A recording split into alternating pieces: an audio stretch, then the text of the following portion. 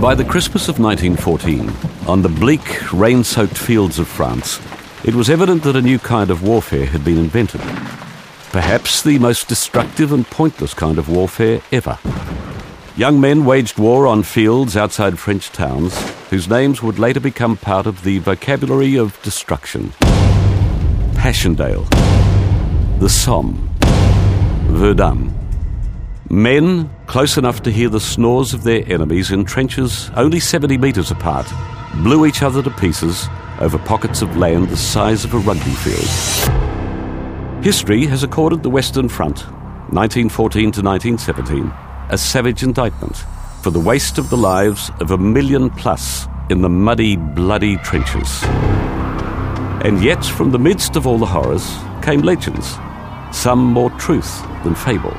On the first Christmas of that great war, spontaneous truces between enemy forces were rumoured to have taken place at various points along the 700-kilometre front that stretched from northern France all the way to the Swiss border.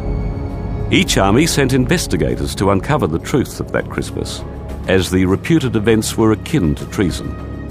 But what was the story? At most places along the front, it began on Christmas Eve, simply enough, with a few voices singing a few carols.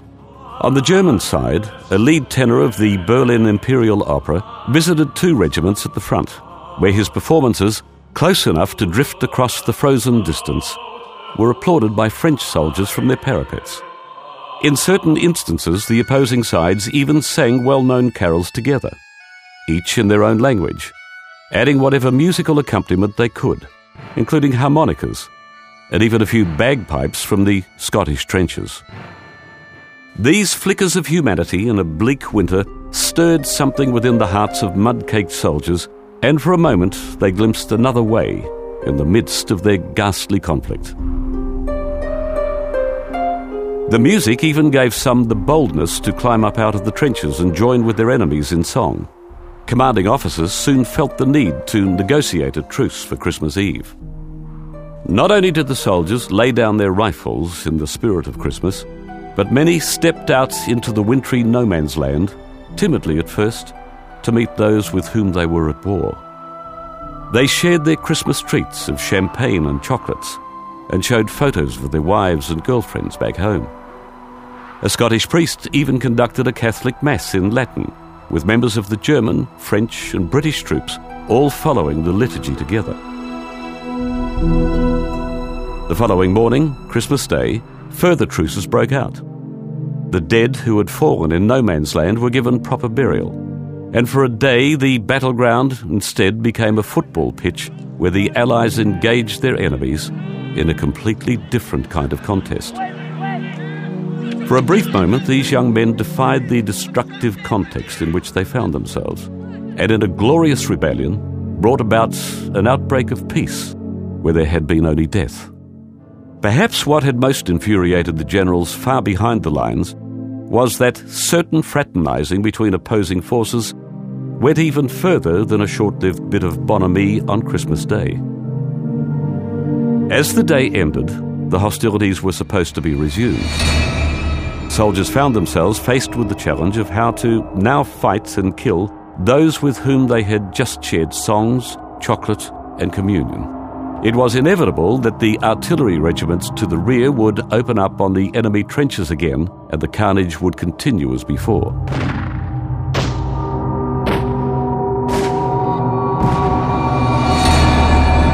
In the place where the most enduring, albeit brief, truce occurred, the Germans received word of an imminent bout of artillery fire from their side, directed at the Allied trenches.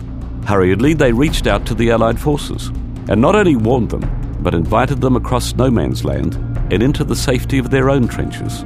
Once the shelling was over, the Allied forces knew their side would be quick to return fire, and the two enemies traipsed together across no man's land to take shelter now in the Allied trenches. But in the wake of this beautiful treason, there were, of course, consequences. Troops involved in the truces were shipped to the bloodiest front lines, and entire battalions were disbanded in shame. The high commands of the British, French and German armies were furious at the actions of their frontline soldiers, and it was imperative, the generals decided, that the stories be squashed and an example made of all those involved. There is a footnote to all this. Before the truce, troops on both sides in their trenches had adopted a stray cat who'd mosey on over to whichever army had the best leftovers. The French called the cat Nestor. The Germans christened him Felix.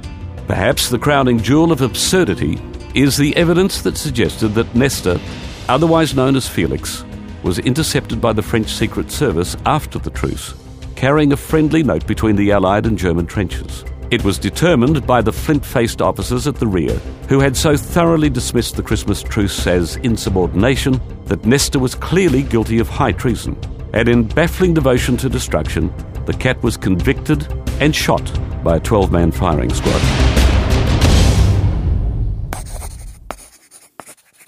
In one of the letters written home from the front, confiscated as evidence, a soldier wondered if in years to come people might erect a monument to what took place that Christmas.